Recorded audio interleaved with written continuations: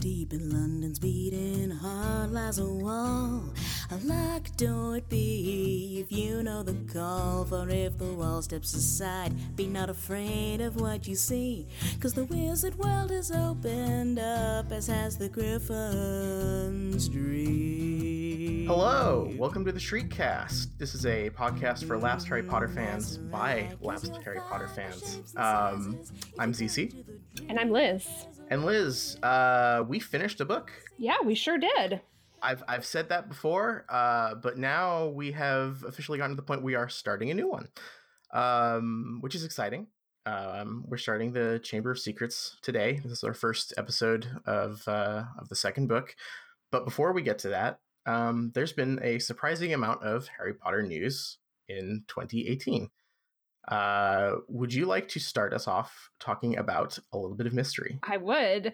After our last episode where we played some Harry Potter games, I just couldn't get enough. So I was very excited to see that a mobile game has been released, a Hogwarts Mystery.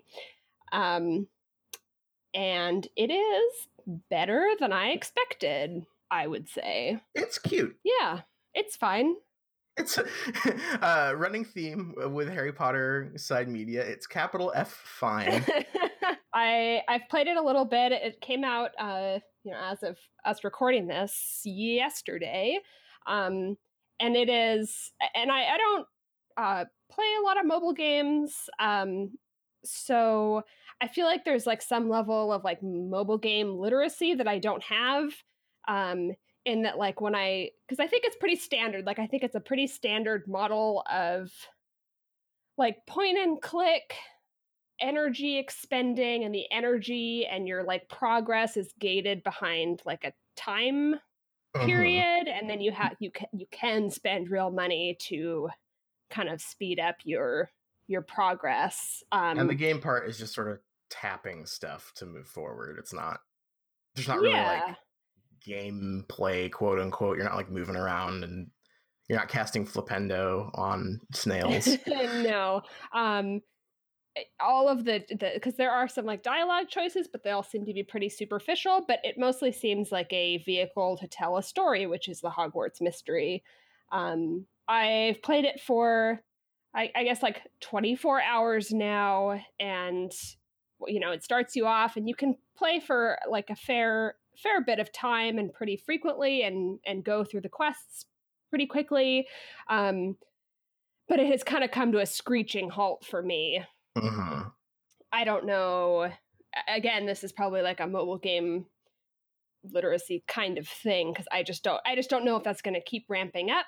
It looks like you play through 7 years, you go through, you make your character, and it's a story that brings you through all 7 years of Hogwarts. So I don't know if this is like a thing that's going to, like, the time is just going to exponentially increase as you go, or if I've hit kind of the upper, like, this is just kind of how it's going to be for the rest of the time. And, I don't know much about mobile games, so like, I still don't know what like the currency means. It kind of just throws you in and it's like, okay, there's like gold coins and there's gems. I assume the gems are like the real money currency. Yeah, although you can also pay real money for the energy. So I think people have been unhappy about this game, like just poking around. And here's the thing. I don't blame them necessarily, because they are not wrong. It is a shitty free-to-play, like, gated progress energy tapper game, and those are bad. But I am stunned that people didn't see it coming, I guess, and like curious what a lot of people were expecting, because like when a free phone game is announced, I feel like I feel like you know what you're getting when that comes, and like I sympathize with people who are like bummed that this thing is like basically shaking you down for money, but that's video games. Yeah, it's kind of like I'm not sure how you can really expect a very like safe Harry Potter game to be breaking new ground for mobile game pay structures. This is just, as far as I know, like very standard. You've been playing it a little bit too. How do you like it aside from pay structure, energy kind of stuff? It's a cute visual novel thing for sure. I like the game part where you like go to class and you like tap things a few times to spend the energy isn't exactly engaging, but Sure. I like the characters it's introducing, and I think it's just like a nice piece of fan service so far, I guess. Like for some reason, and like, you know, I don't know why this is, considering, you know, the Harry Potter franchise brings in like half the money of the world or whatever, but they're like hasn't been a good, especially recently, like a good Harry Potter game where you get to like explore Hogwarts and you know, play a game in that world. Like it is so surprising to me that has like not been jumped on. And this still isn't really that, but it's nice to have something like, and it is story driven, which is what a Harry Potter game desperately needs to be. I think there are a lot of very embarrassing Reddit posts of people asking for like Harry Potter Skyrim or like Harry Potter GTA or whatever, and I'm just like, that would be the fucking worst thing in the world. Like, I do not want to play Skyrim, but have them have to try and make it work in like the very nebulous world of Harry Potter. It needs a story to ground it, and like this has a very cute, simple setup so far. Like the thing where you're like the sibling of a like disgraced ex-student is an interesting way to like I mean, they're giving you the Harry Potter experience. Like your character is Harry Potter in all but like Voldemort connection. Like you know, you get the bookish friend. Everyone is like suspicious of you. Like, you know, you're getting the like book 2 through 6 experience here. But yeah, I don't know. Like, I'm not gonna ever put money into it, which means my character will never have glasses, which is a bummer. But it's cute for what it is, I think. Yeah. I would say if you are someone who likes visual novels and Harry Potter, you should download it and never pay them any money.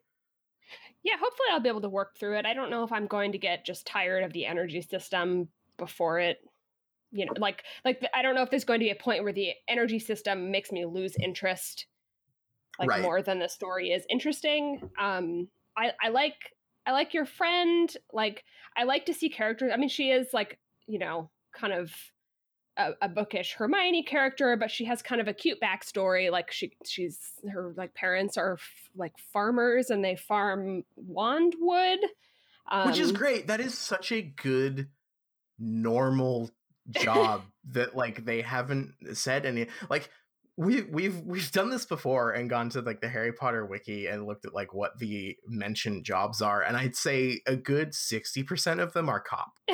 Yeah, all tiers of cop and cop adjacent jobs.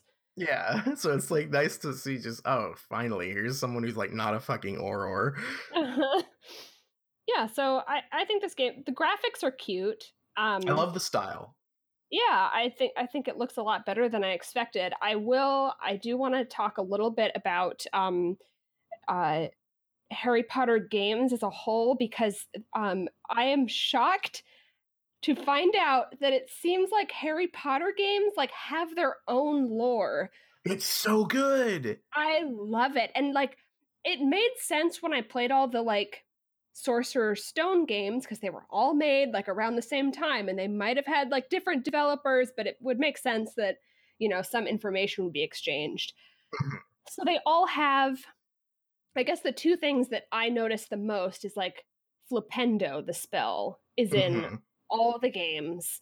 And it doesn't really appear in the books. I don't think that the word Flipendo appears in the books, although I could be wrong about that. I could not remember if it did, and I think the closest it comes to ever coming up, as I looked this up, is that I think Knockback Jinx is mentioned like once in one of the books or something. Okay. And obviously, I mean, that's so funny because it makes sense for a game that needs you to have just like a generic, like attack spell, right? Yeah. Um, But and it's then weird that like Expelliarmus doesn't like I know, right? stupefy. Yeah. Um, and then the other one is the sloth brain. Sloth brain. And so we had this stuff, and like, I don't think there's a sloth brain in the books, right? No.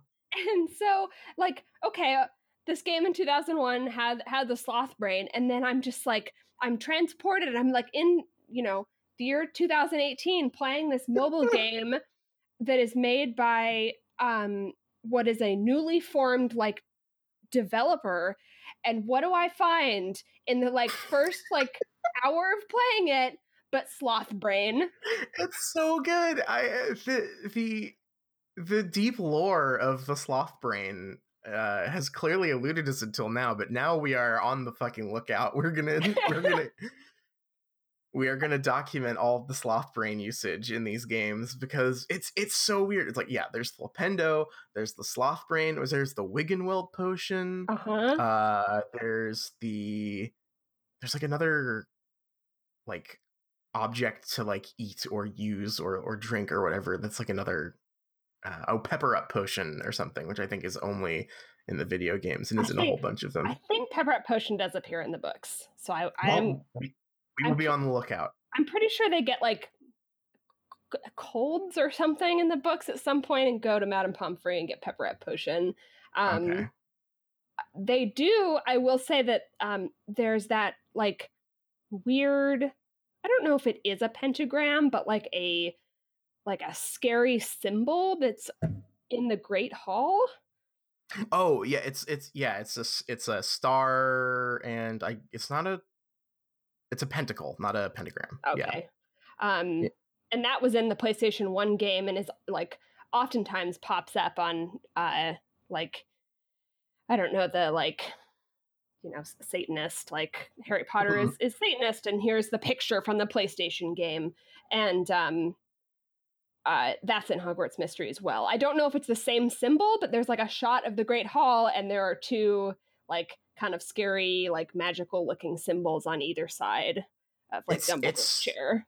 It's so funny to me because I have to wonder, like, is this just because the game studios all played the previous games for inspiration, or is this like J.K. Rowling has a special folder somewhere of stuff specifically for like she wrote a specific like these are the video game things? Yeah, I wonder.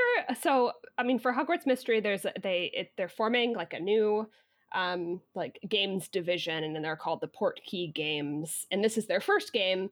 But I wonder if they hired anyone, like any like previous designers or developers. Oh, sure, yeah, who worked on those old ones and were like, I know what we can put in this potion. Yeah,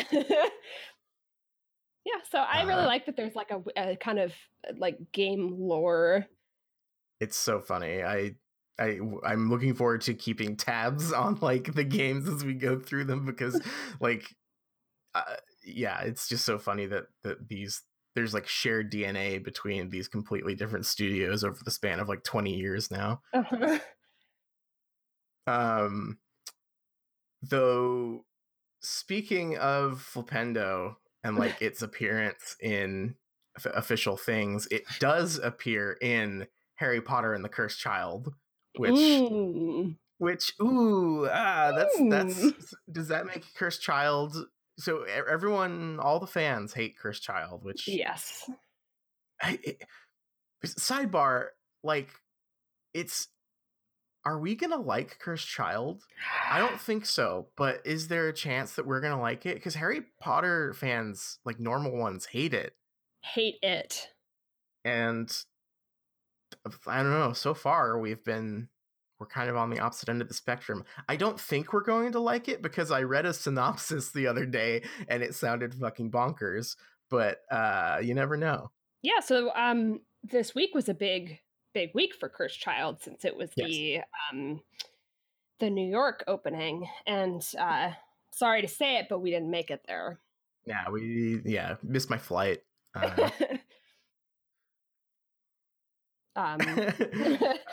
Yeah. Talk about it. Yeah. So we have not seen or read Cursed Child yet. So we are flying blind a little bit here, but it was the American opening this week. J.K. Rowling was there making a lot of very weird tweets about being the best one by far is a photo of her holding like this tiny little niffler, which I guess is like from one of the Lego sets or something for Fantastic Beasts. Which is a close-up of this, and she's talking. She says that she's in a meeting, in a big important meeting with WB execs, but she's too focused on this cute little niffler, and it's just wild as like J.K. Rowling character development goes. Like the first documentary where she's talking about how meetings are or the official meetings were the worst because it's all these men trying to impress you, and it's like now she fucking loves it. It seems like this is her life now. Yeah, now she's queen of the world. So there was that incredible video of her visiting the cast and them all crying while piano music played. Oh, that was great. Very touching. Yeah, very touching. Not weird at all. Yeah, I don't know. Like this Cursed Child is a weird thing because as far as I know, everybody hates it. It also makes $10 jillion a week, apparently. So someone's going to see it, and it calls into question for me like the stratification of Harry Potter fans almost like because I would normally imagine that the people who are posting on who are still posting on like Harry Potter forums and like subreddits and YouTube and stuff are the people who I would expect to be the ones who would shell out, hundreds of dollars to go see a play, but maybe not. And now I don't know who Cursed Child is for. So that's kind of interesting, I guess. I don't know what the deal is because also like looking at reviews, like it has some good ones here and there, but it seems pretty medium as far as like Broadway critical response goes. Yeah, I will not pretend to know much about theater. I do. I kind of remember when because they released the play as a book and had like releases for it, and I remember a lot of fans being very disappointed. I think on some level it just kind of sucks to read a play a lot of the time. And it takes somewhat of like you have to be used to reading plays, which I imagine a lot of people aren't. I know I'm not. But also the story is just bonkers.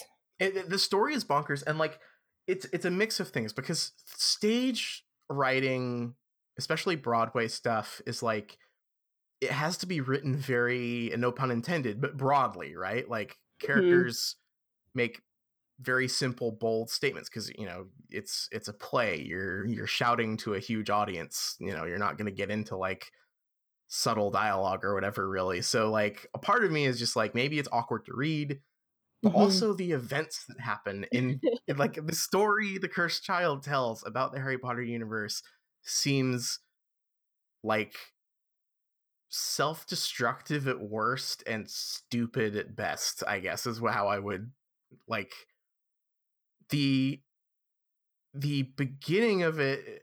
At the beginning of the play, they send their kids to Hogwarts. By the end of it, they're in a time loop and Harry watches his parents die to get closure. Like it's wild. Yeah. And like I guess like spoiler alert for anyone that cares about this at all. But the Cursed Child is Voldemort's child, right? Yes, who he had with Bellatrix off screen in the never mentioned in the books that they were doing it, but I guess he and Bellatrix had a thing, and she was pregnant and gave birth right before the events of the Deathly Hallows, which seems nuts to me. Yeah, I don't think people like that very much. I think I don't like that. I don't like that at all. I'm not I will confess that I have kind of like a weird sick satisfaction watching like Harry Potter fans be mad about Cursed Child, because it is canon, like technically.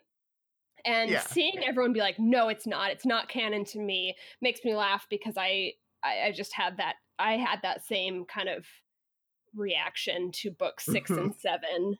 Right, like, exactly. this is so bad. This is what you get. This is what you get. Finally, the Overton window has been been shifted. So like I couldn't give a shit about this, because I think 6 and 7 are so god awful that Voldemort and Bellatrix having a baby off screen just doesn't affect me at all. That's just like one thing to add to the pile of stuff wrong. Like, so I'm the real winner here. Mm-hmm. Yeah, there's definitely a small amount of like, this is what you get, like, for like repeatedly demanding more Harry Potter after, and also for like all the people going like, it's just fan fiction, which one, technically it is, because JK like broadly wrote the story or like approved the story or whatever, but it's not written by her. It's written by 2 stage rights. Oh yeah, and like the criticism is even worse than that, because it's like, oh, it's like fan fiction-y. It's like I'm reading fan fiction. It's like, you are reading fan fiction. That is literally what this is. Yeah, you are reading officially sanctioned fan fiction. And it's like, I don't know, there's probably, if you are someone who hates the Cursed Child because it like ruins the canon or whatever, like, you could easily find there's probably some great fan fiction out there that's better if you would only go and read it and not turn your nose up at it, I guess. Yeah, and it's just like, canon really doesn't matter that much. It shouldn't, but yeah. What I want to know is, excuse me, why did they not just release a novelization of the play instead of releasing the play? That is so weird to me. And it's like, I guess she was probably writing whatever, like Lethal White or whatever at the time, but like surely someone else could have done it if she was busy. Yeah, I would think so. I think about like how every time a Star Wars movie comes out, there's like a novelization release of it. You don't just get the screenplay. I know that's different because it's a movie, but I don't know. I just feel like that would be way more accessible and enjoyable to a lot of people. Yeah, I feel like the story is probably not good. Like, they time travel 3 times and they like go to a Star Trek Enterprise alternate history thing where Voldemort won. But at the same time, it was probably compounded by the fact that it was like reading a play is just awkward if you're not into reading plays. Mm-hmm. I'm not. No. So, I do. Can we talk about the blanket scene a little bit? Yes, please. So one of the like central conflicts, from what I know, and I have not read it and I have not seen it, so take this for with a grain of salt. But from what I understand, one of the central conflicts is between Harry and his son Albus.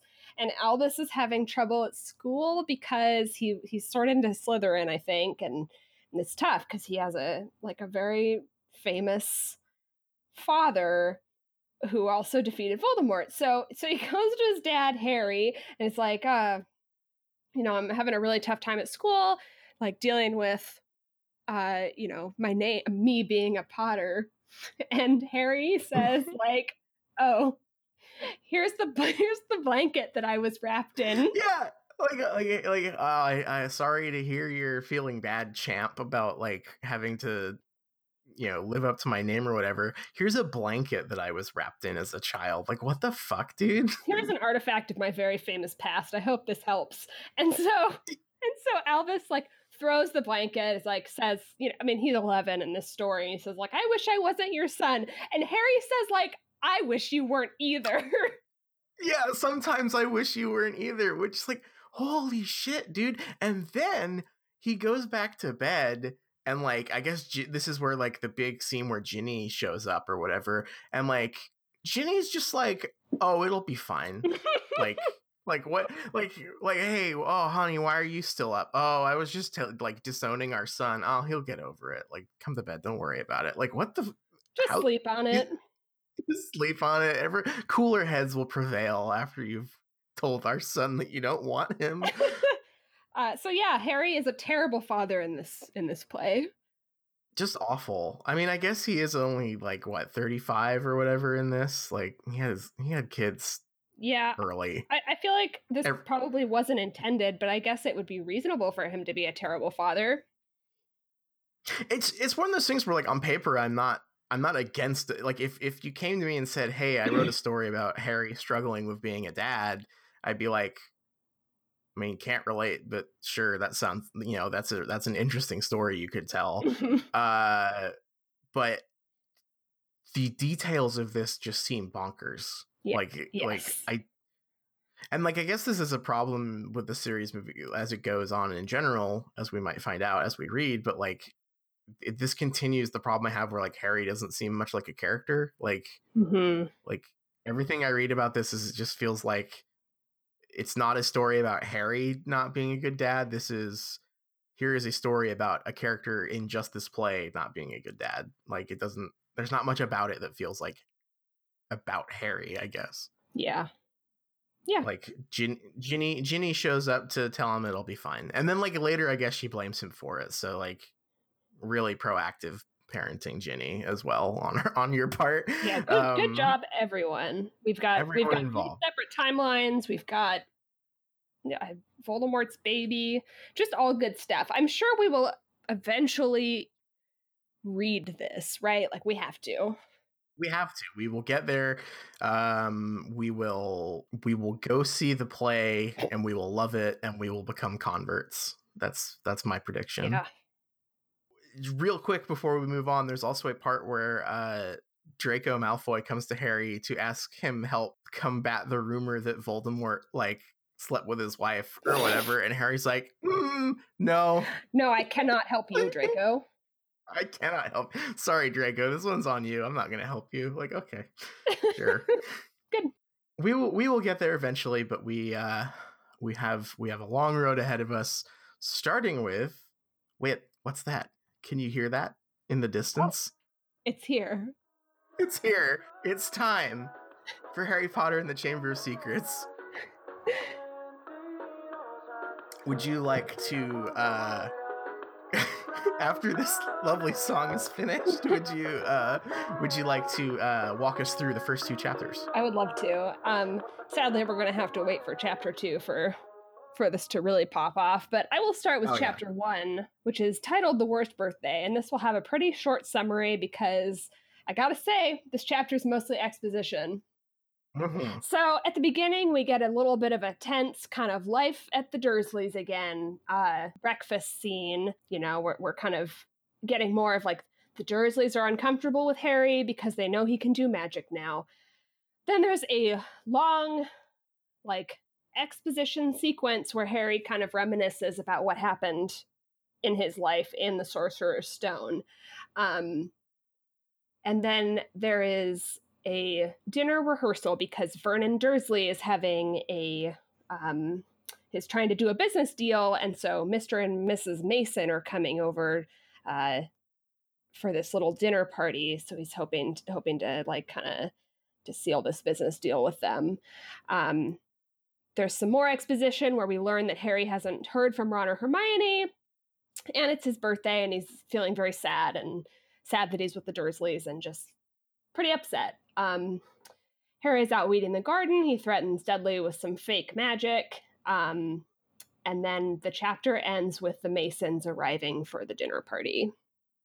So you mentioned here that there's like some reminiscing here. Mm-hmm. Let's be clear. The entire plot of the first book is recapped for us over the course of a couple pages. I decided to be nice and say reminiscing.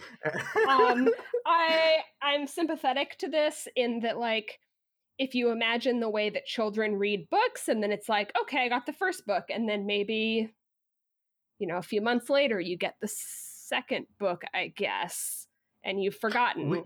But yeah, from like our perspective, we read the first one, picked it apart, like as much as humanly possible. And now like Harry is telling me exactly what happened in the Sorcerer's Stone again. So yeah, we got a question on Twitter the other day about like someone a listener was asking us like, hey, like my sister or brother, their sibling had read this and said that they had never read the first one because it's not necessary, which I thought sounded a little weird, but whatever. I was like, I guess a lot of people do say that this book is like a refined version of the first one. But then I read this and was like, okay, you could absolutely have picked this book up and you get the entire book here in the first chapter.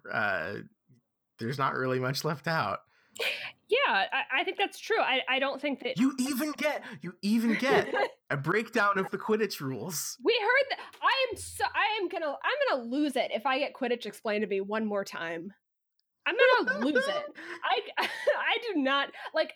Okay, let me find the quote because it's like he's like I wish I was at Hogwarts right now with my friends and my magic, and even Quidditch. 6 tall goalposts, 4 flying balls, and 14 players on broomsticks. Like, yes, thank you. I know what Quidditch is. No more. So yeah, I think that if you hadn't read Sorcerer's Stone, I think that you could read this and I pretty reasonably keep going and not miss too much, Yeah, I guess I'm still like, I don't know why you would skip Sorcerer's Stone. Like, I think it's a fine story, and if you're reading Harry for fun, then it's reasonably fun and good, and I don't think it's like a huge time investment. No, I like, I'm not saying you should skip it. It's just now I can see like mechanically how one could, Yeah, that's interesting. And I guess if you're not like a big reader, then that's totally reasonable. Yeah. So we learn all about Quidditch again. But we get some real good Dursley scenes here. Yeah, I continue to love the Dursley stuff.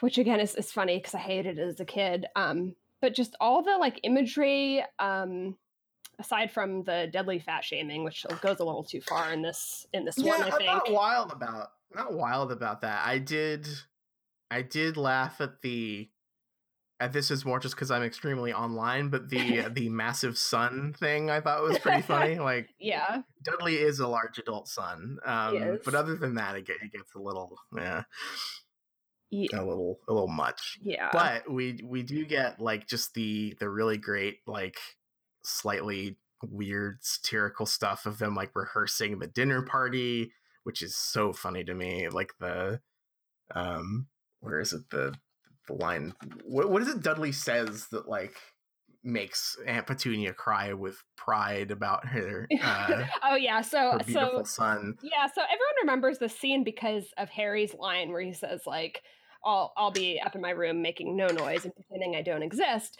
But the actual best line in this whole thing is that Vernon asks like, do you have a compliment for Mr. Mason? And Dudley says, how about, we had to write an essay about our hero at school, Mr. Mason, and I wrote about you. Oh, it's so good. It's very funny. And Petunia, I think the like following line is that like Petunia and Harry like had like reactions to it, and Harry had to like hide his because Petunia is like crying because she's so proud. That stuff is great. Yeah, the Dursley stuff just continues, at least so far in this book, to just be like perfect, spot on, like satire of like a conservative British upbringing. It is very funny. I also really like the so it was weird reading the first book and having it end on the line like, the Dursleys don't know I can't do magic over the summer. I did not realize how big of a plot point that was actually going to be here. It's really funny. Yeah. Harry says some like, I think like in a couple times. Oh, well, at the breakfast scene, like the first scene we say, he says to Dudley, when Dudley asks him to like pass the bacon, he says, "Say the magic word," and then the Dursleys freak out. And he's like, "No, I meant please," and I liked that a lot. Yeah. And then he says like hocus pocus or something to Dudley, and he runs away. When they're in the garden, they're like fighting in the garden, and he says like hocus pocus squiggly wiggly, which is really good. Throwback to Snape saying hocus pocus, but like oh yeah, that was funny. And like Harry has a real good zinger here, because Dudley's taunting him about it being his birthday, and he comes up and says, "I know what day it is," Dudley repeated, coming right up to him, and Harry says, "Well done, you finally learned the days of the week," which like real good. Some real good Harry zingers already in this chapter. Yeah, thank you, Harry. He's in fine form to start book 2. But honestly, this chapter was just like summarizing the plot of the first book. Summarizing the first book, we get a little taste of we basically get the setup for like what's going to happen in chapter 2 when a certain someone appears, and he sees the eyes in the garden when after Dudley runs away, and then do you have anything else to say about chapter 1 here, or shall we set up what's happening in the last paragraph here? What's in the last paragraph of chapter 1? Well, of chapter 1,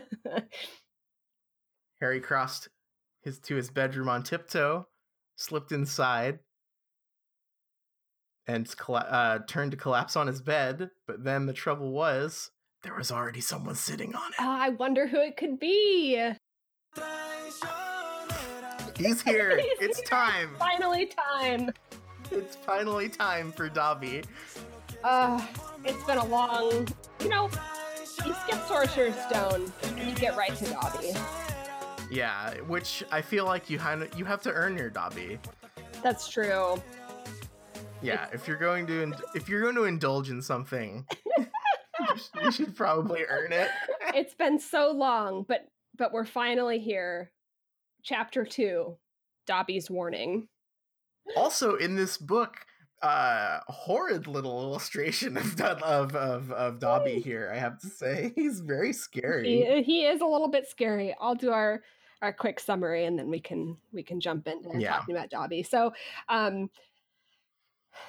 we left off from the first chapter, and Dobby is in Harry's room, and Dobby is warning Harry not to go to Hogwarts. Something terrible is going to happen. He kind of explains what a house elf is, and he admits that he has been intercepting Harry's letters, and it's just like, Harry, don't go back to Hogwarts. There's dark stuff going on this year, and Harry refuses to agree. So Dobby says, well, if you're not going to say you won't go to Hogwarts, I'll make sure you don't go to Hogwarts. So Dobby goes downstairs, Harry follows him, and Dobby levitates Petunia's pudding that she made for the dinner party and drops it. The Dursleys think that Harry did that because Dobby has disappeared. They think that Harry's done magic. Harry receives a letter from the Ministry of Magic saying, like, we detected a hover charm at your residence. You're not allowed to do magic. If you do it again, you'll get expelled. The Dursleys find out that he's been kind of having them on this whole time about threatening them with magic. So they put bars on his window, lock him in the room, put a cat flap on his door for food, and he's stuck there. And he kind of has a little bit of time, like feeling sorry for himself. You go into like a kind of a dream sequence. Harry wakes up and sees Ron at his window. And that's the chapter. A lot happens in this one. Like, yeah, kind of. This moves a lot faster, like after that kind of expository first chapter, I guess. Yeah. So what are your first impressions of Dobby? I enjoy this chapter a lot. Mm-hmm. I like his introduction here, honestly. Mm-hmm. This is going to be another thing just like the first book's world building, where like I like Dobby in a vacuum here. I know where this is all going and how bad it is. So and like there's stuff like just even the name House Elf is just like maybe don't. Yeah. But I similar to the way I enjoy the Dursleys is like this weird like twisted satirical like portrayal of like British life. I like that Dobby also has that very like Roald Dahlish feel to me here. Like all the stuff of him like punishing himself and like the random things that like set him off, like the things that he considers huge acts of kindness from Harry, I thought are really funny. Mm-hmm. Harry having to like act very humble around him, or like not even acting like he's just being Harry's just being like nice and kind of like clearly very annoyed, and Dobby is still taking it as like this great kindness or whatever. Like Dobby's like extreme earnestness is very funny to me. Yeah, I think that the like start of this is very cute. Like I think what kind of sets Dobby off like originally is this very like funny moment where Harry is confronted with this like very scary magical creature that's in his room, and the first thing he's like, gets Dobby's name and is like, okay, do you want to sit down? And it's like that like politeness is very cute from Harry, and Dobby cries because no wizard has ever asked him to sit down before. Yeah, no one has ever treated him like an equal or whatever. It's like it could be really bad, and I think it does get really bad eventually, like when the spew stuff starts, but like it's goofy enough here that I'm not squicked out by it, I guess. Yeah, it's very cartoony, and it's like all of like his punishing himself just kind of evokes like a cartoon violence kind of feel to me, especially since he's kind of described like a cartoon because he's, Yeah. Funny slave is a very, very, very, very, very bad thing to, like that is just that is a no-go zone, I feel, for it for storytelling. And this does get there eventually, but like here it's whimsical enough and like divorced enough from the concept of like the actual slavery that happens in the later books, as opposed to like here you just sort of see like, okay, maybe he's like a butler, Yeah. like that's more. I think that's the divide here. Well, like without the context that will come later, where we find out that house elves are like an entire slave class. This reads more to me as just like a very put upon butler or something. Which, to be clear, I'm not saying like having butlers and like help is like a good thing, but it's definitely not as like yikes as what the house elf stuff eventually becomes. Yeah, this kind of squares it on this like this individual who is Dobby, although I do think that like kind of an omen of things to come, and again, like this isn't like that unusual. Like again, I'm not saying this from like an in-universe perspective, because I think it's fine that Harry says this in this moment, but I do think it is an omen that like Harry's objection is not to Dobby's like inherent like magical bondage as much as like, oh, your master is mean, that sucks. Yeah, that's sign of things to come, but also he's like, he's 12, and also I guess here's the thing, right here and now in this chapter, Dobby is basically shitty Jeeves is the way I picture it. Is like he's just kind of he's like a butler who works for a bad guy who is doing his best. Like that's kind of more the vibe I get here than what eventually becomes the truth, which is like weird slave class. Yeah, definitely. And I think that's the problem with that line from Harry, for me at least, is that like I can understand from that perspective of like Harry, who's 12, is empathizing like and he does. He relates it back to his life. He's like, wow, your masters sound worse than the Dursleys. Like, that sucks. If that wasn't the context for how house elves are going to be treated for the rest of the books, which is like, house elves should have nice masters, and it's like kind of like, oh, Hogwarts is nice to them, so slavery's good. Then I wouldn't care. But I feel like it's just a little bit concerning. Yeah, definitely. But yeah, I like him here. He's funny. He's got some really good lines, and I forgot that I had completely forgotten that he was kind of an antagonist for this book. Yeah. Like he's like a very puckish character, and I somehow just that had completely slipped my mind. Yeah. I think I like read something on the Reddit at some point where someone said like DAE like notice that if Dobby wasn't in the book, nothing would change. Like the plot would be the same. Like nothing would change, which I think is a dumb way of looking at it. But yeah, that's so weird. It's kind of true. I mean, it's not, because he wouldn't have closed, because spoilers, so he's going to close the like way to the train, and they're going to take the flying car and all of that. But it is like, yeah, the core conflict would be the same. He's an obstacle. Yeah. But he kind of like makes plot stuff happen that would happen a different way without him. Yes. Yeah. Which I can see that for sure. I don't think that means that Dobby should be deleted. It was just like a funny comment, because it's like the writer could have written this book differently. It's like, well, yeah. Yeah, good shower thought. This book could have been different. Yeah, thank you. I do think there was a line here that I highlighted just because it made me remember. So we got the like breakdown of the first chapter, or excuse me, in the first chapter we got the breakdown of the first book, right?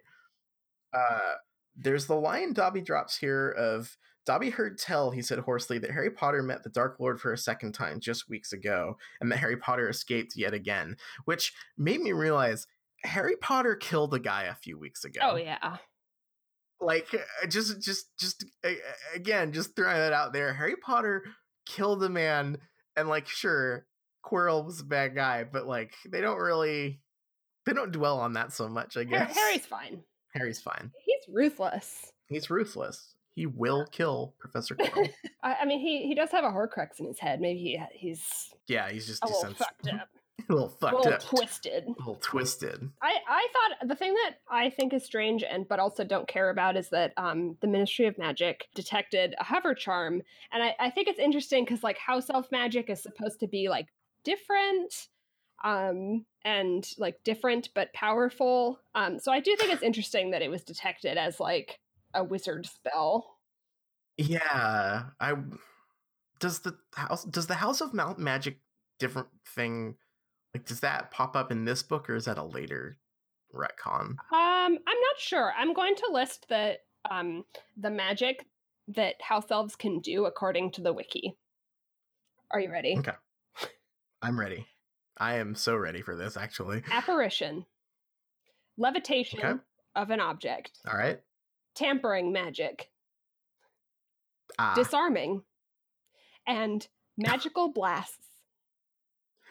Okay, I don't want to alarm you.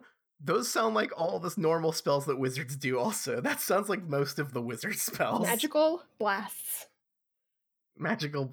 I love a good magical blast.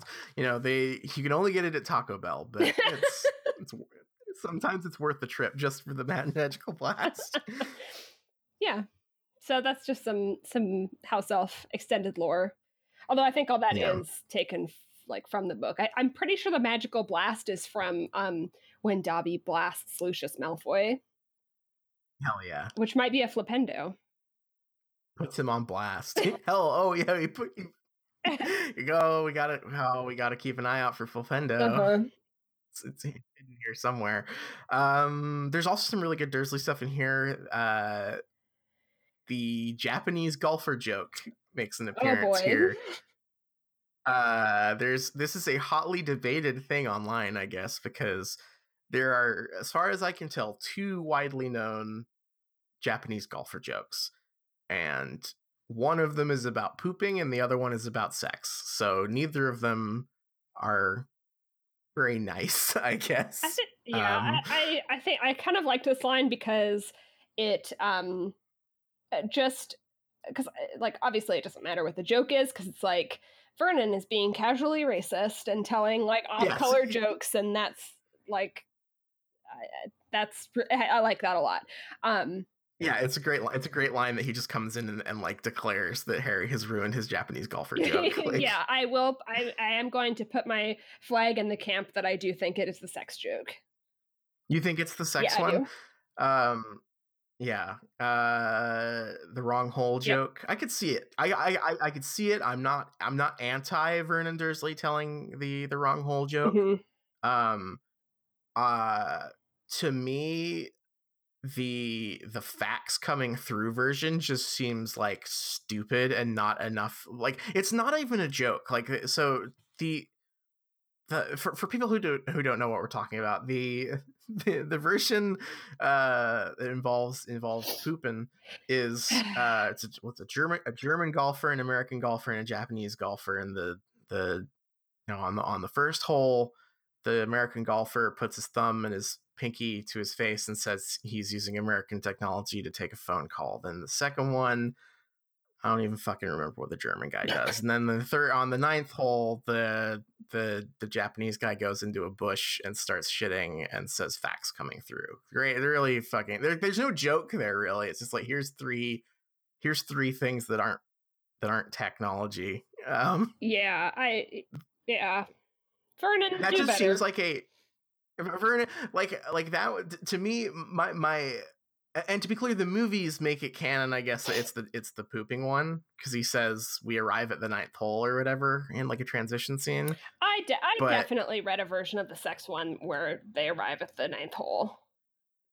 Oh, okay, all right. I think that line can be in either. I think it's the sex joke. There was some like really angry like Reddit person like saying like there's no way that Vernon would say this like horrible sex joke in front of his young son, and I'm just like, are we reading the same book? Of course he would. Are you kidding? Yeah, like that's not my objection to it. It's more just my thought here is like which one had J.K. Rowling probably heard, and I think like the one I had heard a bunch like just through osmosis was the facts one. The wrong hole one was new to me, but I could see it. Like Vernon Dursley's a shithead. Of course he would tell a dumb joke around his family. Yeah, I don't think that's a huge stretch of the imagination. And also like the point is that he's already being like casually racist around his family. I think the least I'm just like yeah. Oh no, a sex Vernon Dursley wouldn't go that far. And like also to get like into it, and like to be fair, we've also been doing this right now on this podcast, but like to get into a heated debate about it is really funny because really this is just this is a joke that was slipped in here for the parents reading it to the kids. I feel like, you know, this is just a little something extra. So like it's whatever you want it to be, really. Yeah, I didn't remember that line at all, so I must not have picked that up as a kid. It's cute. If there's another Japanese golfer joke that we've missed, I guess talk around it on Twitter at us, because I don't want you to tell us a Japanese golfer joke. Please not, but if you can explain it to us without telling us the joke, then that would be great. Yeah, if you could in the least racist way possible make us aware of other Japanese golfer jokes, let us know. That's a tall order. But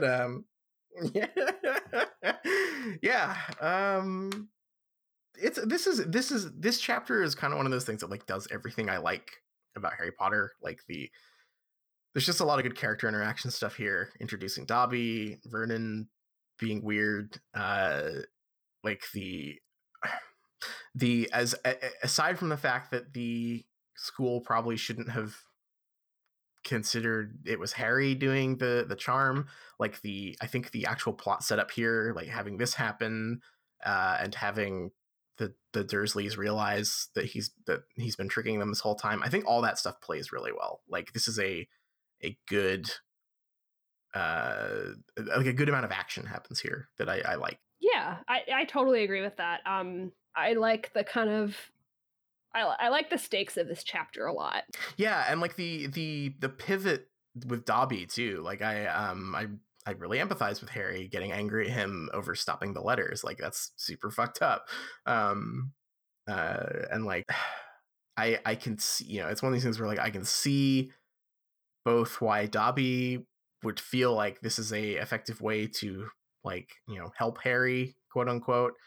I also completely understand why Harry would flip out. Like a lot. This is a very condensed chapter in terms of just like amount of, like you say, stakes and like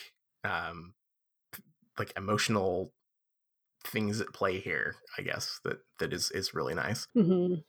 I did find it interesting because so Dobby's like foreshadowing the plot, right? He says, he says, "There's a plot, Harry Potter, a plot to make most terrible things happen at Hogwarts School of Witchcraft and Wizardry this year. Dobby has known it for months. Harry Potter must not put himself in peril. He is too important." And I'm very curious what he knows about the diary. And I'm feeling very like a little bit out of my depth because I feel like the whole diary thing is a little bit convoluted in that it, like, Lucius Malfoy gives it to Ginny, and I'm more confused only in that we find out that it's a Horcrux later. Yeah, and to be clear, I'm racking my brains here, and I guess this is just a like I have not read this book in a long time thing. Mm-hmm. Dobby is genuinely working in Harry's favor here, right? Like he is going against Lucius Malfoy to tell him this stuff. Yes. Okay. That was what I could not remember if this was a part of the ruse or whether this was earnest on Dobby's part. Yeah. He's being earnest. Unless I have forgotten something critical. Yeah. Which is totally possible since I've gone on record to say that I've read the 6th and 7th book like once ever. But I'm pretty sure he's earnest here. I guess I'm curious to find out more about the diary because I think it's strange that it's a Horcrux, and it's like I don't really quite understand like what Lucius knew about it, like because I think that it was all a big like I think he was just like, this is a like the Dark Lord's like artifact and it's powerful, but I don't know what it is. I guess I'll give it to this 11-year-old. Hope that something happens. Yeah, not 100% sure what Lucius's plan is here, but I guess we'll find out. I guess because I don't think that. I think that if he knew anything, he probably just knew that it would help Voldemort. Because like as far as I know, like Tom Riddle's ghost in the book or whatever just wants to do the same thing that Voldemort did in the first movie, right? It's just that he'd be in the back of Ginny's head instead of Quirrell. Like that's the whole goal here, right? Yeah, because the like soul part is he's like trying to reconstitute his body or whatever. So yeah, why? I guess we'll find out. Right now, I guess we're speculating on things that we might find answers for in like 1 or 2 readings. But like, yeah, I'm very much just like, what's the goal here, I guess? Yeah. On Lucius's part. Yeah. I do want to do some kind of wider house elf talk. I know we've talked a bit, but I do. I went on the Harry Potter wiki to read about house elves. That's when I found out they do magical blasts. But I was also reading about like what J.K. Rowling might have like based house elves on, and there was one. There were 2 things, and one was and tell me if you've heard of this because I've heard of neither of these. And one was the brownie, which is supposedly like an English. Like yeah. For a second, I thought you meant like the Girl Scouts, and I was like, I know, based on Girl Scouts. Dobby's always trying to sell you Thin Mints. And that one like didn't fit super much to me. But the other one was like supposedly like a French folklore, and I'm probably going to butcher how this is pronounced. It's like phonetically spelled like Farfadet, but it might be Farfadet since it's French. And the idea is that they are like creatures that will kind of come on their own to help out like farmers with their like chores and things that don't get done, kind of in the same way of like elves helping the cobbler in the night. So this is they're like a blessing, right? Like can't get everything done on the farm, and then this creature comes and like picks up after you or does the chores that can't get done. But they're super ugly, like they're wrinkled and they're gross and they wear gross clothes. And so like as a farmer, you're like super happy that you've got this like creature to help you out. But the worst thing you can do is try to give it nice clothes because they get so offended that they'll leave and never come back. Okay. So I'd not heard, I heard of brownies. I'd not heard of this thing before, but that fits, I guess.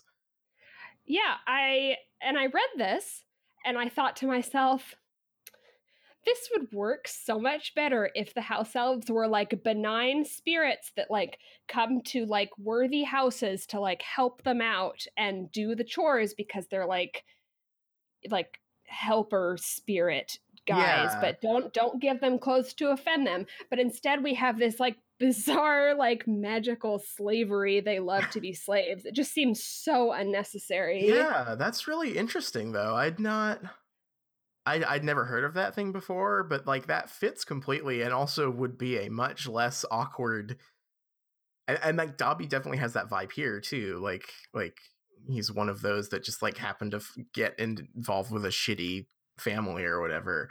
That I like that. That's interesting. I did not know that there was a basis for this, and I wish that it was the basis moving forward, I guess. Right, like I think how much better that would be if like Hogwarts is like such a magical great place, so it attracts a lot of these like little guys that want to help out. Yeah, that would be a lot nicer and like less weird, I guess, than this like the fact that they're like a class of beast or something.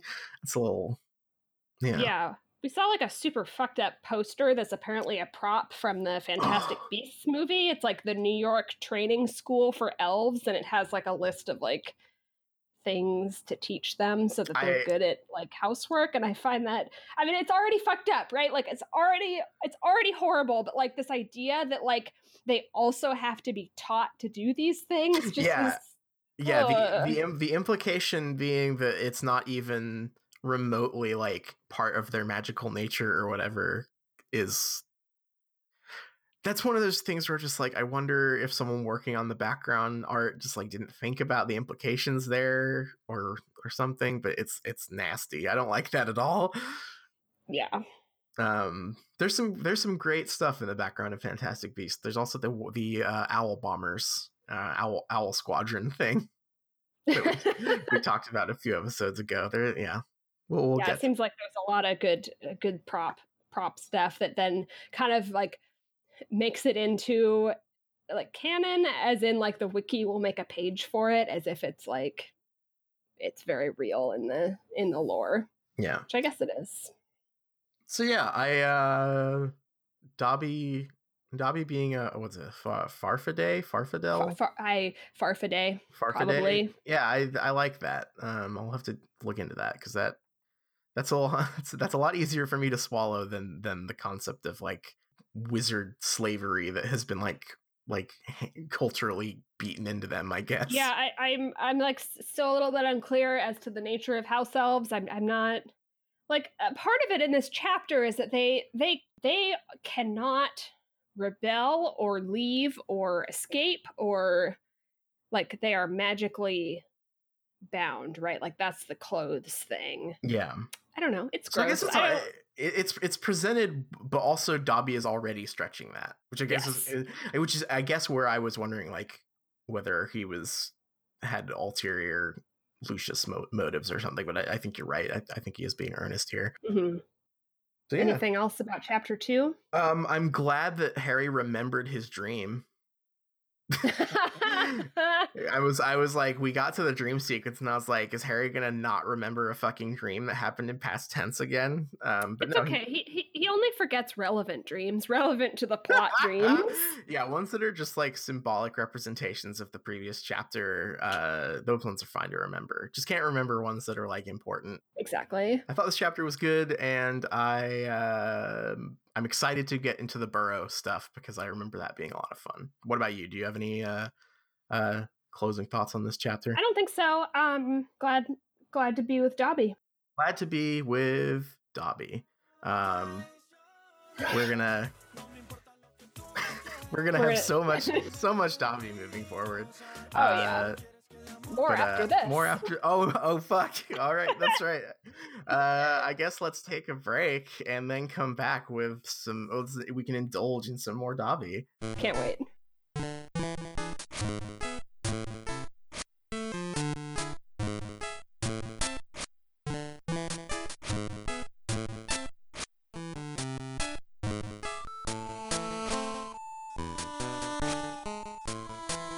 Hello and welcome back. I have said in the past that the Shrieking Shack has our finger on the pulse of the Harry Potter community.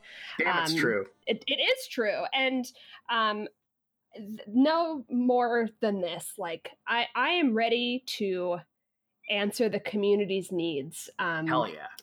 And the people have questions and they, want discussions about the characters in Harry Potter. And J.K. Rowling, she just can't answer everything, right? She won't answer me when I ask her on Twitter, what does Snape have for breakfast? Exactly. So it's time for us to answer the call. Hell yeah. I have scoured reddit.com/r/Harry Potter, I think. And decided to check out the kind of, burning questions that Redditors have about our favorite new character, Dobby. Hell yeah. So are you ready to do this community service and and see if we can I was born ready. Good. So I'll start off with a softball question that we can kind of kick around. Yeah. Yo, how did Dobby know where Harry lived in Chamber of Secrets? Oh, we're off to a flying fucking start here. Yo, how did he know? Well, okay, hang on. He's Lucius Malfoy's elf, right? Yes. So he probably, like, Draco Malfoy is probably bothering him about how much he hates Harry all the time, right? Yeah, I would say so, especially after first year. Yeah, he probably just looked it up. I don't know. Well, but he lives with the Dursleys, so I guess he couldn't have, like, looked up in a phone book Harry Potter or something. So maybe, I don't know. What do you think? I think this is a complex question because we know that Harry's house is under the Fidelius charm. We don't know yet. We don't know that. We do find out later that is true. And someone is the secret keeper, although I couldn't tell you who. Or maybe it's not under the Fidelius charm, or is it just like blood magic? Doesn't matter. There's something that's making it hard to find Harry's house. Yeah. I think that Dobby looked it up in the phone book, though, because here's the thing: wizards probably aren't in the phone book, but the Dursleys are. Yeah, that would make the most sense, I think. Yeah. So I'm gonna go with he looked it up in the phone book. Looked it up in the phone book. I guess what this book takes place in 1992, 93. Something like that. Maybe he hopped onto like a BBS and like asked where Harry Potter lived and like waited for the dial-up to kick in and waited for someone to let him know. Maybe that way, but I'm gonna go with phone book probably. Yeah, I don't know. I mean, we talked about how maybe Lucius Malfoy has a VCR, so they watch right. So maybe he also has a telephone, and Dobby just called random numbers until he got the Dursleys and then asked them where they lived. He followed the Oh, I guess you know what he probably could have done. I hate to like give like a like real lore answer here, but like he probably could have like asked an owl or something, or like followed an owl. Like owls know where everyone lives. Are you trying to suggest that Dobby can talk to owls? I'm fucking hell yeah! I am suggesting that Dobby can talk to owls. add that to the wiki of house elf powers. House elf spells can talk to owls. Although I guess honestly that makes sense, because how else is Dobby apprehending these letters? Yeah. Oh, see that's right. I'm right. He's getting a letter, so unless he's like got a trampoline in like Lucius Malfoy's backyard that he like jumps up and snatches the letters out of their claws, like he's probably calling him down and being like, "Hey, can I have those? Where does he live?" So for these posts, I'm probably not going to typically read the like body of the post because it's Reddit, so they're like super long.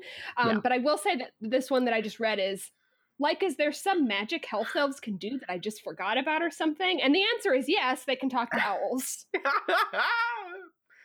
One down. We've done it. We've solved it. We've done it. So this next one is a little bit more introspective. Okay? All right. Am I the only person in the history of Harry Potter who likes Creature more than Dobby? I will read the body of this post, though. Okay. All I'm saying is he is totally badass. They tell him go find this dude, and he comes back like chokehold style on this guy like 4 times his size. I'm not saying I dislike Dobby. I'm merely pointing out the fact that Creature is pretty legit as far as completing kidnappings go. Oh fuck. So at first I was gonna say, yes, you are the only person in the history of Harry Potter who likes Creature more than Dobby. However, that is a compelling argument. Yeah, I can't really argue with that. Creature can powerbomb a guy from the top rope. That sounds pretty cool, I guess.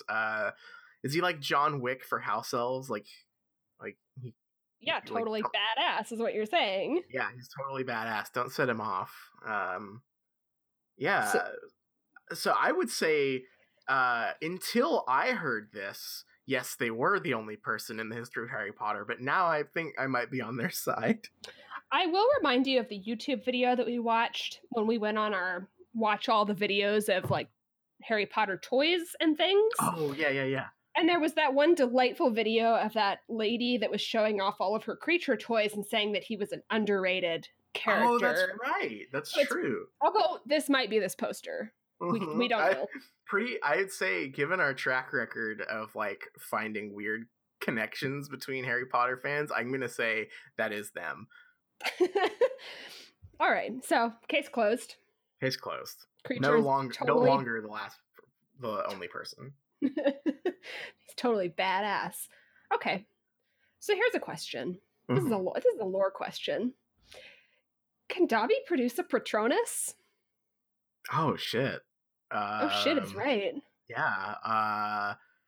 So I guess that wasn't in the list of accepted elf magic that we saw.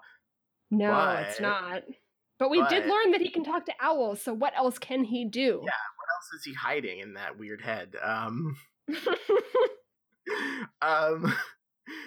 What would his Patronus even... Would it be Harry Potter? Would it just be like... That's the real question here, because like that's the secret hidden question. Yeah. What is Dobby's Patronus? Yeah, what if he could, what would it be? And I'm gonna say it's a big burly looking Harry Potter that comes out of his I guess he'd snap his fingers. He wouldn't have a wand. Yeah, he snaps his fingers and he makes a silver Harry Potter. A big burly silver Harry Potter who will powerbomb Creature in an epic duel. That sounds pretty good to me. That's extremely weird. Well, hey, so easy to criticize. What do you think his Patronus does?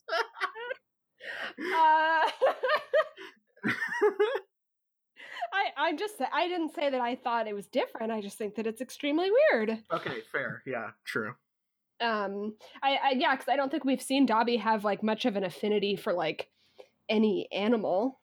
that we What know do you of. need? What do you need to like have like? Aren't there like some like spiritual requirements to like have your Patronus? Like, don't you have to like experience loss or? No, you have to be able to experience pure happiness. So I would have to assume that, like, here's the deep lore. Dobby is the only house elf that can produce a Patronus because he's the only house elf that has like experienced the joy of freedom.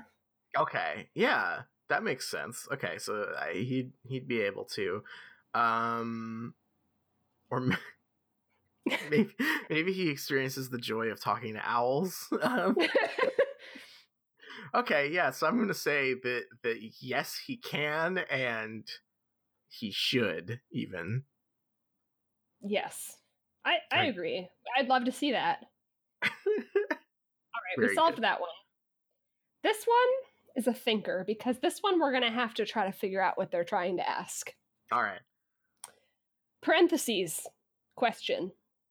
In a, quote, real life, end quote, situation, how could Dobby be freed by his master if he was a house elf, aka slave? Here's the body of this question. What would Dobby have to do? I have suspicious that really his master is he who shall not be named. What?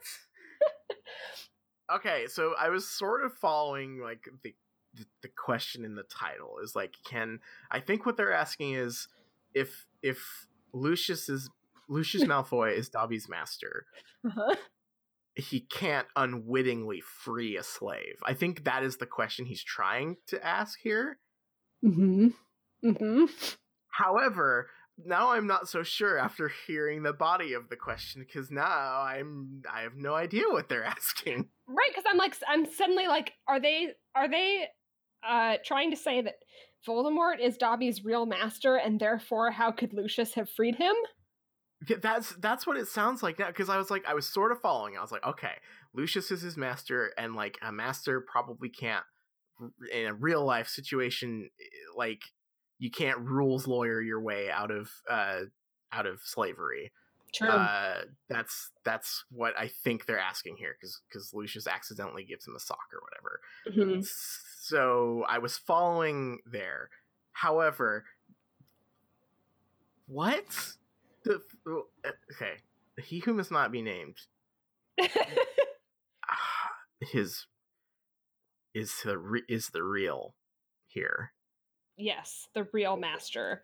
That we have to assume, based on this information, that Harry's wearing Voldemort's old socks. Right. That's well. Hey, there was the ghost of Tom Riddle there. Maybe he took a sock. Oh, from Tom Riddle's ghost, he's wearing like a ghost sock. Yeah, he's got like an astral sock that he took from the ghost of Tom Riddle. This is a huge thing we've uncovered. This might be the first Shrieking Shack theory, is that Dobby was freed. Yeah, Dobby was freed with a ghost sock, an astral sock from the beyond. Yeah, Dobby serves Voldemort and wears a ghost sock. I love it. Okay, we figured it out. You're welcome to Reddit user Sub-Zero Baby.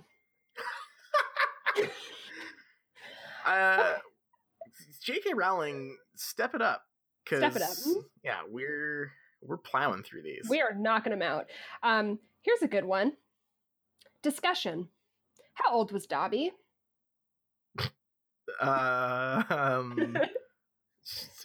Good question, I guess, because I don't know. Do we know how long house elves live?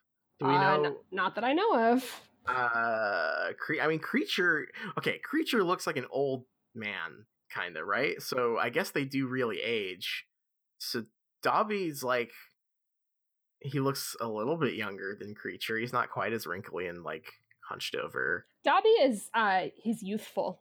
We know that about him. He's got an exuberance. Exactly. Okay. So we answered that question. This one I'm going to have to read the like subject and the body of this post. Got it. because the subject is question about the house elf, Dobby. Okay. Why does the Malfoy family don't take him with them to help carry the bags in Diagon Alley? Are elf even permitted there? Oh my god. Sorry, can you read the first part again for me? The why the Malfoy don't even I'm just gonna read the whole thing over again. Please do. Question about the house elf, Dobby. Why does the Malfoy family don't take him with them to help carry the bags in Diagon Alley? Are elf even permitted there? Oh fuck, that's so good because, well, okay, we don't know that they didn't take Dobby to Diagon Alley. We only saw Draco in the robe shop, which I think you wear the robes out, right? Like you're not bagging them up or anything. So like maybe Lucius and Dobby were off getting the solid gold cauldron. You know, we don't know that they didn't take Dobby. Yeah, and I think this is looking ahead a bit, but I think we're going to see the Malfoys again in Diagon Alley in Chamber of Secrets. I'm going to go ahead and say that because the Malfoys don't want to carry their bags, right? Obviously, I can get behind that logic for sure. Yeah, I'm going to guess that because house elves have like the apparition magic, that Dobby probably pops in and out of Diagon Alley with the bags. That sounds logical to me. I think that makes sense. And as for like whether elves are allowed in Diagon Alley, I don't see why they wouldn't be, unless do you think the goblins have an ancient rivalry with them? Maybe the goblins are why they have to be slaves. Oh shit. It's like they cursed them or something. Yeah, there's an ancient goblin elf rivalry, and that's why the goblin rebellions are more problematic than you might think. You might think that it's This is some problematic deep lore for sure. Oh dear. Oh, we've made it worse. Oh no. Oh jeez. We've ruined this one. See, this is the thing though. This is what J.K. Rowling does. We've done it. We've done it. Oh, we've made it worse. We've made it worse. We're the J.K. This time. Isn't as easy as I would have thought. Shit. Okay. Well, we answered most of them without it. We've still got more. So good. Okay, we can redeem ourselves. We have an arc. Yeah, we do. And there's no better one to redeem ourselves on as this, which is thankfully not a lore question, but it is. I call my wife Dobby sometimes. Harry Potter, as in the subreddit, any thoughts? Here's the body of this. After I watched Harry Potter series, I start to call my wife, parentheses stay-at-home mom, Dobby, and she's not happy. Any thoughts? Oh fuck, dude! Don't do that. This is a little Reddit relationships crossover post. This is great because I think he might already have the answer, but going to Reddit to seek further advice. I feel like if you give someone a nickname and they don't like it, you probably don't need anyone else's opinion on it. So just looking for some thoughts. Did anyone offer any good thoughts? Does anyone like this? Let me find out. It might take me a moment because I have to load the page here. After watching Harry Potter movie, I start calling my wife Dobby. That's my favorite little B song. First I watch the movie, then I call your wife Dobby. Oh, here's a good post with 9 points, nine Reddit points. Okay. Dobby is a boy. You should be calling her Winky like the rest of us do. Wait, excuse me? We all call your wife Winky. Oh God. Does she call you creature? If so, then it's all good. Oh, that's good. That would even it out. Okay, exactly. I'm on that person's side. That's okay. it's cool to call your wife Dobby as long as she calls you creature. That's the law. Yeah, that's the law. Don't call your wife Winky. I'm gonna throw that one. That just a piece of advice out there. Don't call your wife Winky. Don't call her Dobby. Unless she calls you creature. Yeah. All right. I do have some more, if you would like. Please. We're doing a service to the community. This is blessed. Yeah. This is a very wholesome post. We get to contemplate on the nature of a relationship. Okay. Why does Dobby love Harry? Aww. It's because Harry's nice to him. That one seems like it's answered in the text. I don't know if JK or us needs to weigh in on that one. To be fair, Dobby did have a fondness for Harry before he met him. A little bit of a hero worship. That's right. Yeah. I guess like not to give a completely like serious lore based answer here, but like if he's working for a family that's clearly involved in Voldemort stuff, and this kid, you know, is like the ticket out of Voldemort problems, I could see why he would respect Harry so much. Yeah, I do think it is to meet his hero. I do think it is strange, the kind of like unwavering loyalty that we see from most house elves. Yet Dobby seems to not have that. But I think, and I don't know this for sure, but that might be the whole point of his character. just something to think about. Just putting that one out there. We're only 2 chapters into Chamber of Secrets, so we'll see. Yeah. I think it looks like my last 2 for today are a little bit, community based, which I think is a good thing to end on. Good. How come when characters like Mad Eye die, people are sad, but when characters like Dobby die, people are hysterical? What? Here's the body of this. Like in movies, when people die, it's no big deal. But once a dog dies, all hell breaks loose. Oh, wow. This is a lot to unpack. It sure is. So, first of all, Dobby is not a dog. Dobby can talk, has like complete sentience, has free will, not a dog. Second of all, I mean, I guess it's people do lose their fucking mind over the Dobby death scene. To be fair to people losing their mind, they did make the Dobby death scene the climax of one of the movies. Yeah, I was gonna say, when doesn't Moody die off screen? I didn't even know that Moody died. I think until I read this. I'm pretty sure that like Moody dies after like the big broom chase thing, and we find out he dies because they all get back there, or like back from the chase, and like, oh, Moody didn't make it. Like I'm pretty sure.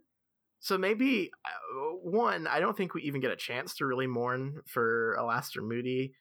But second of all, yeah, the Dobby scene is the climax of this huge movie, and it is shot like a music video. So I guess that's probably a big part of it. But also, like, Dobby's cute. Like, they sure could have made him cuter. That's what I think. Yeah, he looks a little weird in the movies for sure. But just like I don't know, the idea of like a little elf pal, like that's cute. He's very loyal to Harry's. Like, there's that word again. There's loyalty. Like the Harry Potter fandom loves loyalty. So we sure do.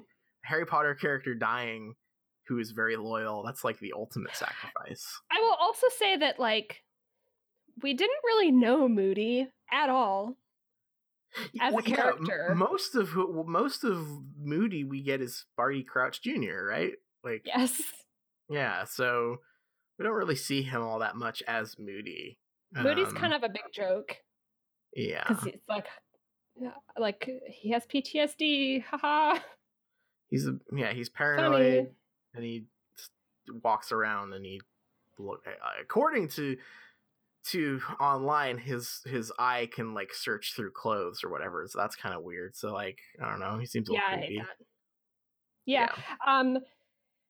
I feel like this question like comes with this like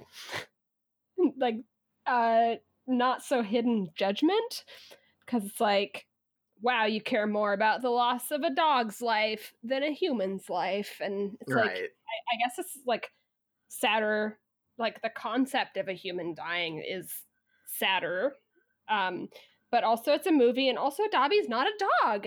Dobby is not a dog, and two, like, if we really must make the dog comparison, I think usually when a character dies, or like when a character like Moody dies, it's because they made a conscious choice, and a dog is a dog and can't. And it's just sort of sad that it gets involved in people problems. Yeah. But also, Dobby is not a dog. He is a living, breathing character with agency. So it's not like a dog dying at all. Now, Dobby may not be a dog, but Dobby is also a dog because many people have named their dogs Dobby. That's true, and their wives. Aside. Oh well, yeah. You know, why everyone gets sad when dog die but not wife? Dobby is a beloved character. He is. However, not in this next question. This is going to be my final question. All right, ready. I'm sorry for this. All right, hold on. Do I need to warm us up here? Do we need some? We need to get some hype music here for this one. Yes, ready? yeah, because we're gonna need to be ready for it. Thank you. All right. Okay. This question is brought to us, submitted 4 years ago, by Abominable Turd Man, and his flair is big ups to Snape. Fuck yeah. The subject, and this is going to be like a little bit of a long form one. Okay. The subject is innocent. A question about Dobby. Here's the body of the question. Okay. Why doesn't everyone realize how much Dobby sucks ass? I am rewatching the movies. I just started Chamber of Secrets, and I fucking forgot he makes his first appearance in this one. He's not a good character. He's not a good character, and he's a fucking ass clock with no redeeming qualities. Why does everyone think he's good? I think he's a bad elf. Oh God! Oh, there's so much here. See, First of all, this is the question that J.K. Rowling's never going to answer. So this again, community service. Okay. First of all, ass clock is so good because I can't tell if they just like put two random words together or if like they autocorrected ass clown. Like when I first read it, I was like, did they mean to type ass cock? And I'm like, that's not a thing. Like I don't. That's not a thing. So like yeah. First of all, ass clock, deep lore there already. But I love the reasoning. Like, the only reasons listed here are, is an ass clock, sucks ass, isn't a good character. Which, it doesn't really give me much to work with in terms of, like, what this person actually dislikes about Dobby. But I respect their passion. I do too. I will say, like, a little, you can't look at this question with me, but at the very end part where he says, why does everyone think he's good? I think he's a bad elf, and bad elf is capitalized. Like bad elf. He's a bad elf. I mean, I guess he technically is, because he's disobedient. He actively dislikes his master and wants to leave. So I guess from that sense, sure, he's a bad elf. But what if, here, I'm just throwing this one out here. What if to be a bad elf is actually to be a good elf? Wow. Right? Wow. Yeah. From my perspective, the Jedi are evil. That's right. From my perspective, the Jedi are ass clocks. I love this question because just like a peek behind the curtain for all our listeners, when I was looking for these questions, all I did was type into the subreddit Dobby question. And I love how just like innocent this subject is. Just a question about Dobby. Question about Dobby. He sucks ass. He sucks ass. I could not disagree more with this poster. I've never I've never felt such distance from a true Snape head. I know. It's upsetting. But I mean, I can respect. I will respect. Like I said, I respect their passion. They clearly have something against Dobby. What are the responses like here? Let me find out. I will say, like, my theory about this poster is, like, every time they watch Harry Potter or read it, they re-experience it for the first time. Hence the Chamber of Secrets. Like, oh, I'm watching Chamber of Secrets, and boy, he sucks.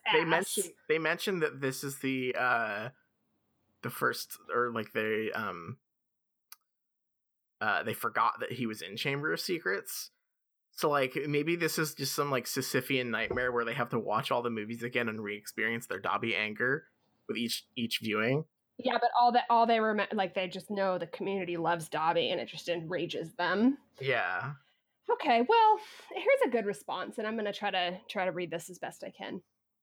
Reddit user The Real Ted Bundy says, in response to this post, "You suck as a human being." Shit Eagle responds to that, "Why? Because he thinks Dobby sucks?" The Real Ted Bundy says, "Yeah, that's exactly why." Somebody who deleted their Reddit account says, "I don't think Ted Bundy should be judging people." Ted Bundy says, "Careful, don't make me kill you too." So, some good Discord discussion about this question. Really fucking good. First of all, gotta say, thank you, Ted Bundy, for standing up for Dobby. Ted Bundy loves Dobby. Ted Bundy loves Dobby. I do agree with the person who says that Ted Bundy probably shouldn't be judging.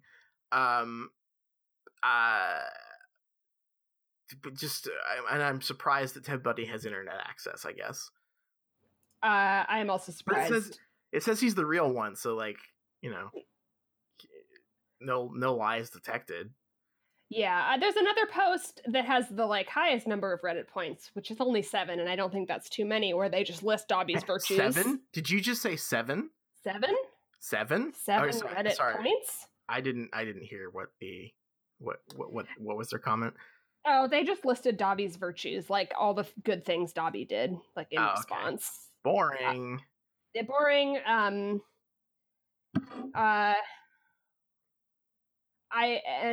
Abominable Turd Man responded to this person, and I am like struggling to even understand this comment. I don't know who Jakes is, but it says, "Yes, but Jakes could have written in a character." Oh, J.K. Rowling. That's so good. How have we not used that before? Right? Yes, but Jakes could have written in a character that didn't suck ass to do all of that, thus freeing up Dobby to be pummeled to death upon his first appearance. Oh, fuck. Okay, so is it just like Dobby's aesthetic that sucks ass? Like it seems like it's everything about him. Just everything about Dobby sucks ass. About Dobby. That's, like I said, I gotta disagree. I do not think Dobby sucks ass, and I do not think he's a total ass clock. But this is a marketplace of ideas, and I respect the real what's it, the Turd Man? Abominable Turd Man. Abominable Turd Man. I respect the Turd Man's opinion. Yeah. The Shrieking Shack's official position is that Dobby is a good elf, not a bad elf. But I may not agree with what the Abominable Turd Man has to say, but I will defend the Abominable Turd Man's right to say it. Thank you. That's very brave. No one say this podcast isn't brave. Yeah, This is a real podcast for real Snape heads, and real free thinkers. Yeah, I agree. So that wraps us up for our kind of Dobby community questions and discussions. You're welcome, JK. Picking up the slack. Yeah, come on. Maybe put the Niffler toy down and start answering some of the fucking fans. Why don't you? Unbelievable. Unfucking believable.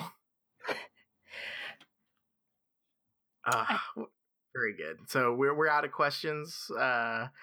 And what are we going to be reading next week? So we are reading chapters 3 and 4 for next week. Chapter 3 is called The Burrow, and chapter 4 is called At Flourish and Blots. Ooh. So that'll be fun. That'll be fun. We're going to the store, like my favorite Carly Rae Jepsen song. Hell yeah. Our theme music is Hot McGonagall by Cheshire Moon. Check them out on Bandcamp. If you would leave us a review on iTunes as well, we would much appreciate that. We also have some exciting news. We are starting a Patreon. We are going to be doing bonus episodes once a week. We're going to pick a topic and we're going to just sort of like, for now, I think pick whatever, but we might start like, I don't know, maybe put like throwing out some ideas and having people vote on them if they want to do so. But our first topic, I'm very excited about. We are going to be covering the satanic panic of the early 2000s surrounding Harry Potter. Mm-hmm. We have watched a lot of insane video footage and read some great articles about why Harry Potter is going to send your kids to hell. Mm-hmm. So we are looking forward to putting that up, and we hope you will join us for that. But, regardless of how you feel about Dobby, whether he's a bad elf or a good elf, whatever kind of elf you are, I would implore you to please read another book. Please read another book. Deep in London's beating heart lies a wall. A locked door it be if you know the call. For if the wall steps aside, be not afraid of what you see. 'Cause the wizard world is opened up, as has the griffin's dream. That's right, 'cause you'll find all shapes and sizes if you go into the dream. But there's a lady there, makes ocean roar seem tame. Better know what you're after if you catch her eye. 'Cause this hot mama is just a cat in disguise.